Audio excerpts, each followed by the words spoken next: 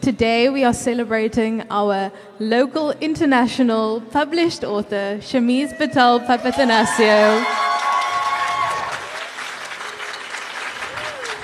Shamiz is a civil engineer by day and a fantasy writer by night. In The Last Feather, Shamiz takes us into a new world of magic and fantasy, and there's so much excitement to look forward to. Today, Shamiz will be in conversation with Kelly Kamale.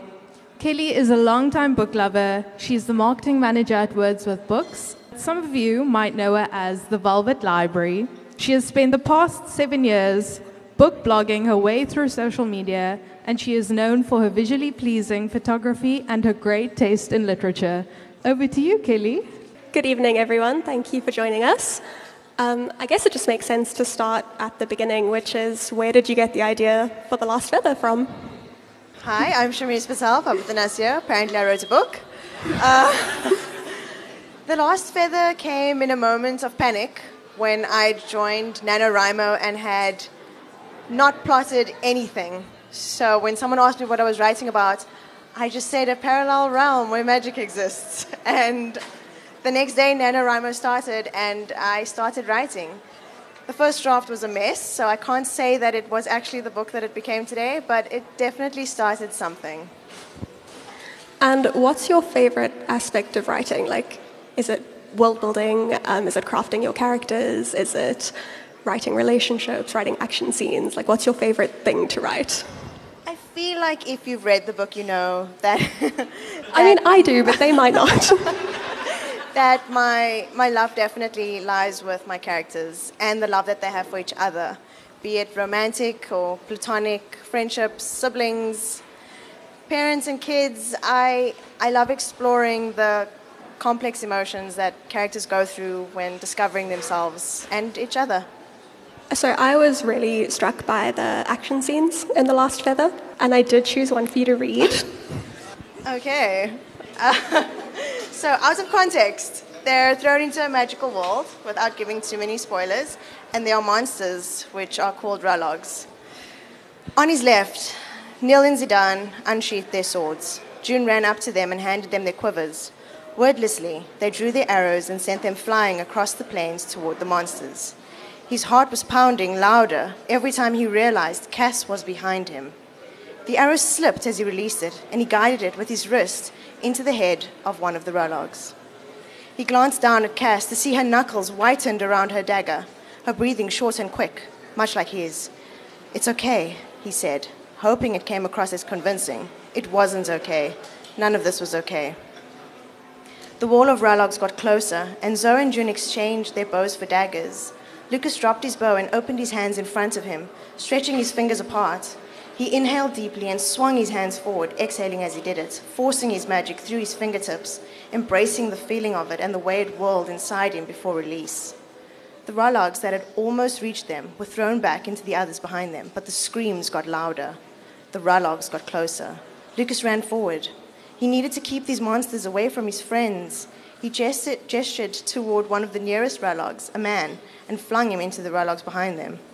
Lifting his other hand, he glanced over at the abandoned quiver and lifted the discarded arrows, sending them into the heads of the Ralogs. A quick bolt of pain traveled up both his arms, and he leaned forward, shutting his eyes as he tried to breathe. "Don't overdo it," Zoe shouted. "We've got this." A Ralog grabbed the back of Zoe's shoulder, opening his mouth in a scream or preparing to bite. Zoe dropped his hand and stabbed the Ralog in the abdomen, sending him tumbling. Another Ralog pounced on him, and Zoe kicked him off, digging his dagger deep into the Ralog's head. Lucas looked up before a Ralog reached him and saw another one approaching Cass. Summoning his fallen dagger, he drove it into the Ralog, desperate to get to her. It grabbed her, and she dropped her dagger, likely out of fear. Lucas felt his magic building up in an unpleasant way as he watched her tug her arm toward herself, trying to break the grip, but the woman she was up against hung on tightly. He broke free and sprinted toward her, but he was blocked by another two Ralogs. Cass assumed a fighting position, picked up her dagger, and held it out in front of her.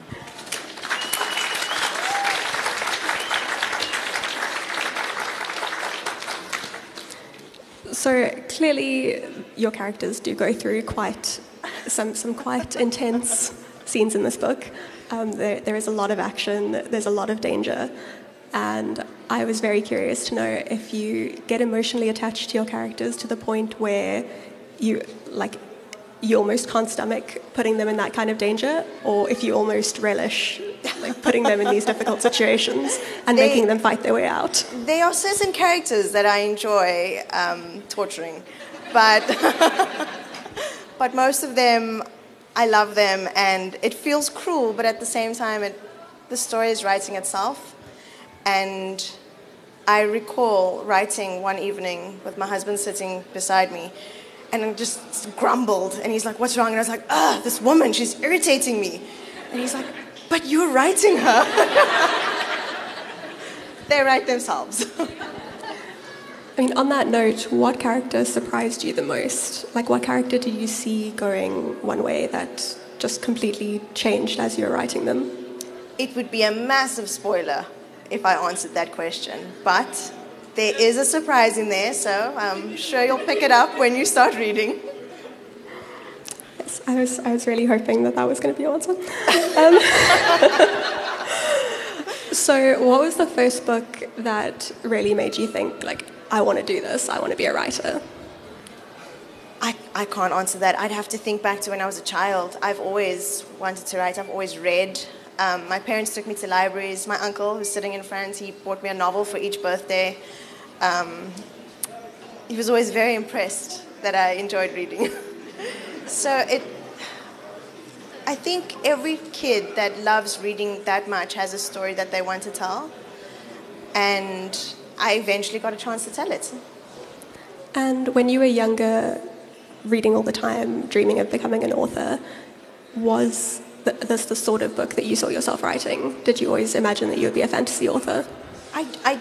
I told a story in one of my interviews before that one of the first stories I remember writing was called The Treasures of Zombie Island. It featured no zombies. But it was a loose Beauty and the Beast retelling, which I don't know if I had the business to write at the age of 10, but I suppose I should have known at that point that fantasy with a romantic subplot would be on the cards for me in the future. And obviously fantasy always has some very interesting names, as we heard in your extract. Fantasy worlds, fantasy characters, fantasy monsters.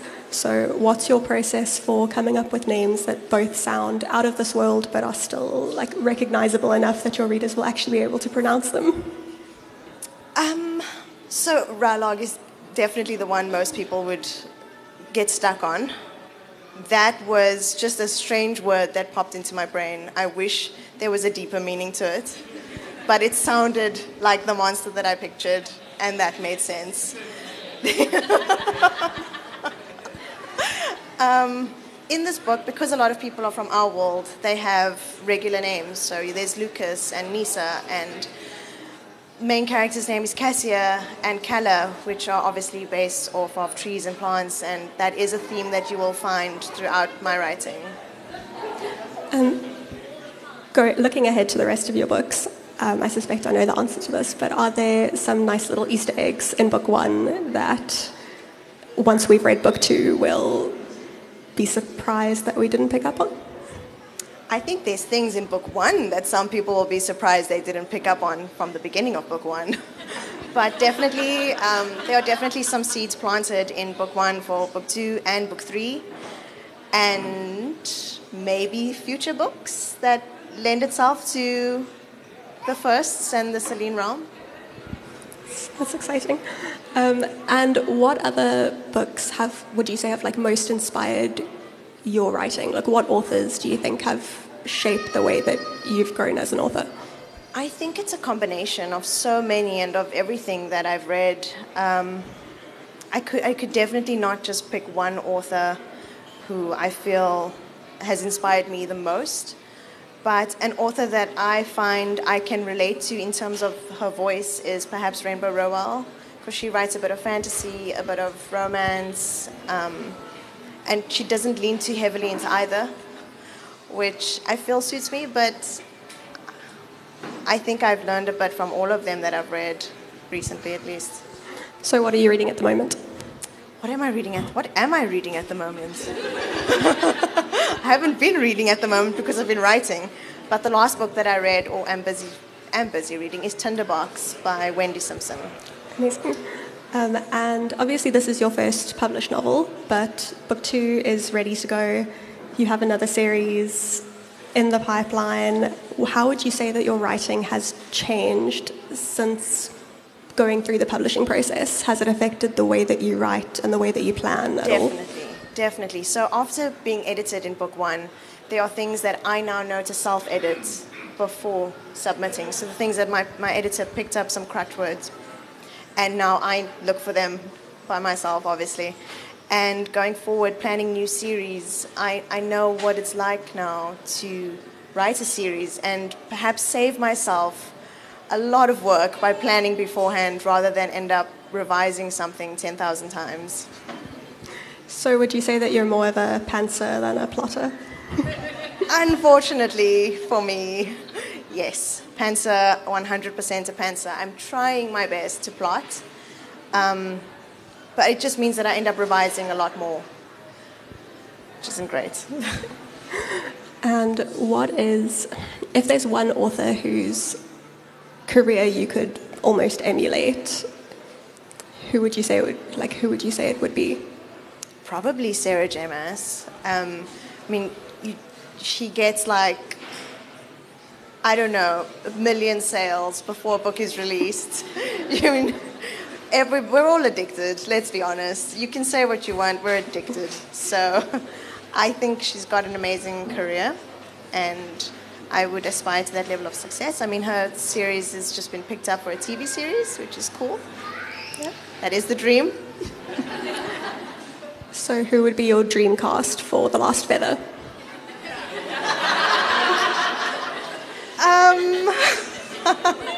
I've been asked this a few times, and I do struggle with it because they live in my head and they're not necessarily reflected by a real life person. But after thinking about it a lot because of this question, I do think that Cassia could be portrayed quite nicely by somebody similar to Naomi Scott. Do you have any suggestions? Lachlan, I definitely imagined Jacob Elordi occasionally while I was reading, because I needed a face in my head. Purely coincidental. And completely coincidental. But yeah, that was about as far as I got. Just let Netflix know. Tag them. That is all from my side. I'd love to open up for questions from the audience. Hi. I wanted to ask, what were some of the other titles for the book? If the book wasn't called The Last Feather, what were some of your other ideas? It is actually a very funny question, because when I had submitted it to my editor, I titled it The Final Feather. And he didn't acknowledge that title. He replied saying, I really like The Last Feather. It's like, you know what? Me too. When's the second book coming out? April. Take my money. April. The second book is being advertised as being published in April. I thought it was June, but apparently April, so we're going to go with that. Is Lachlan based on or inspired by anyone you know? Gosh, I would be terrified if I knew someone like that in real life. So no, thankfully not. Great in a fantasy novel, maybe not in real life. Being someone from such a diverse background, personally and culturally, did you feel pressure to have that sort of diversity and representation in your book? No, I didn't feel pressured at all. It felt completely natural for me to write a character who was a woman of color and to have her be in a circle of friends where one of the members were white and then one of the members were black, and some people were just mixed race where their race wasn't always being identified or mentioned, because that's how I live and those are the people that I'm friends with. So it came naturally to me, at least. Hi, Shameez! No.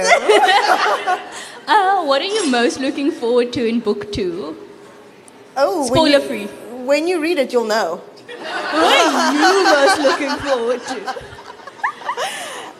There were some hints. Without spoiling anything, there were definitely some some very strong hints left in book 1 for a relationship that he's building, and book 2 continues with that. Thank you. I have a follow-on question to that. Okay. Can you, without spoilers, tell us if there are any scenes in this book, like you can just give us sort of the broad where they are or who they're about, but any scenes that you are particularly keen on getting like reader feedback on? There are a few scenes in book 2. Book 2, I love book 1. Obviously, I wrote book 1. But when I was writing book 2, I loved it even more than book 1. And it is hard to pick out a specific scene that I love in it. But definitely the two people that I'm referring to, there's a couple of moments that I know will have most readers sort of giggling. And are there any scenes from book 1 that you are very interested to see how people react to them? I really enjoy the abduction. Not that that is a thing that anybody should enjoy generally, but the kidnapping is one of my favorite scenes. Just because of Cassia's reaction to the whole situation. Cassie is amazing. Like, she's such a badass. I love her so much. She's so hard-headed, and she's not everyone's favorite.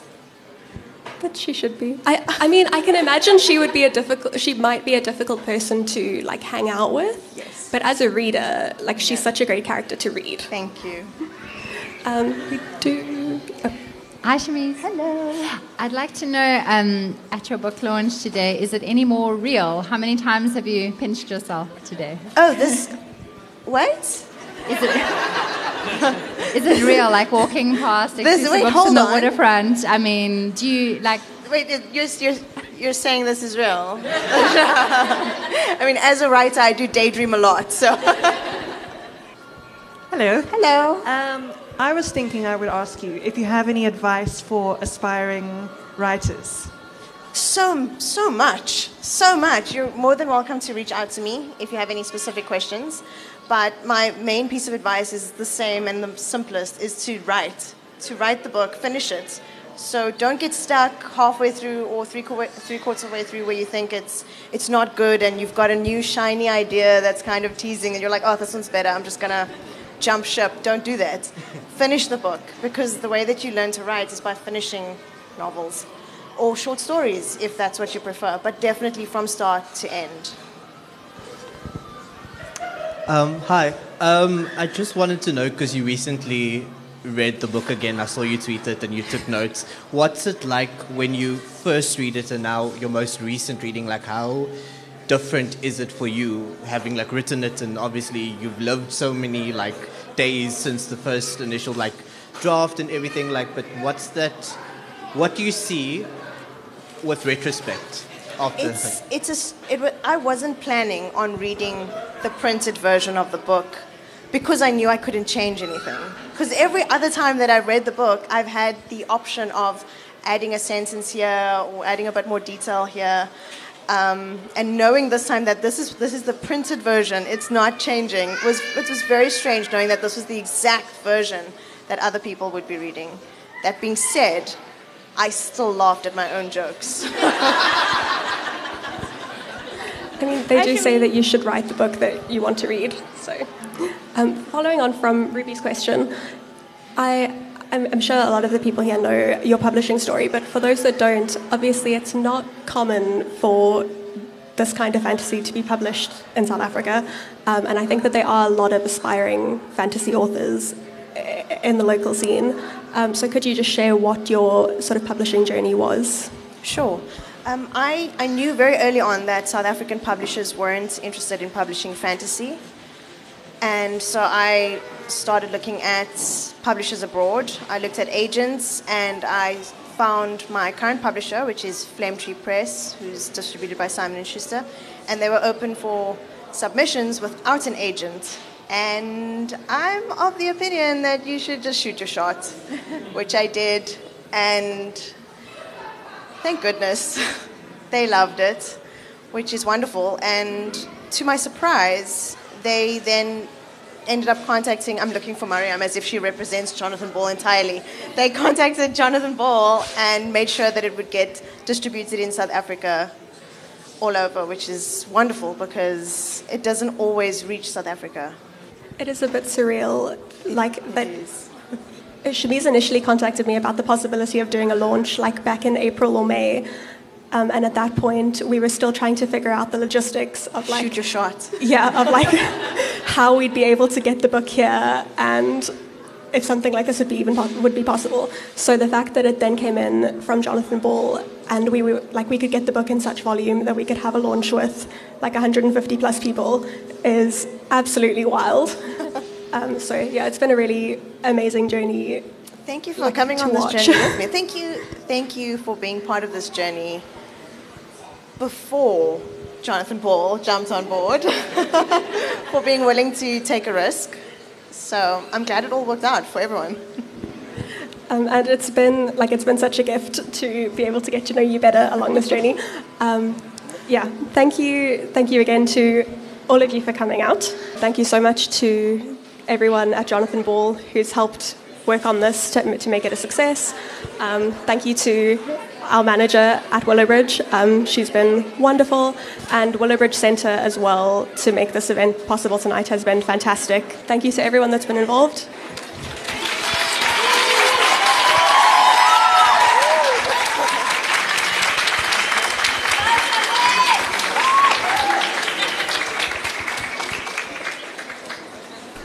Thanks for joining us for this week's episode of Pagecast.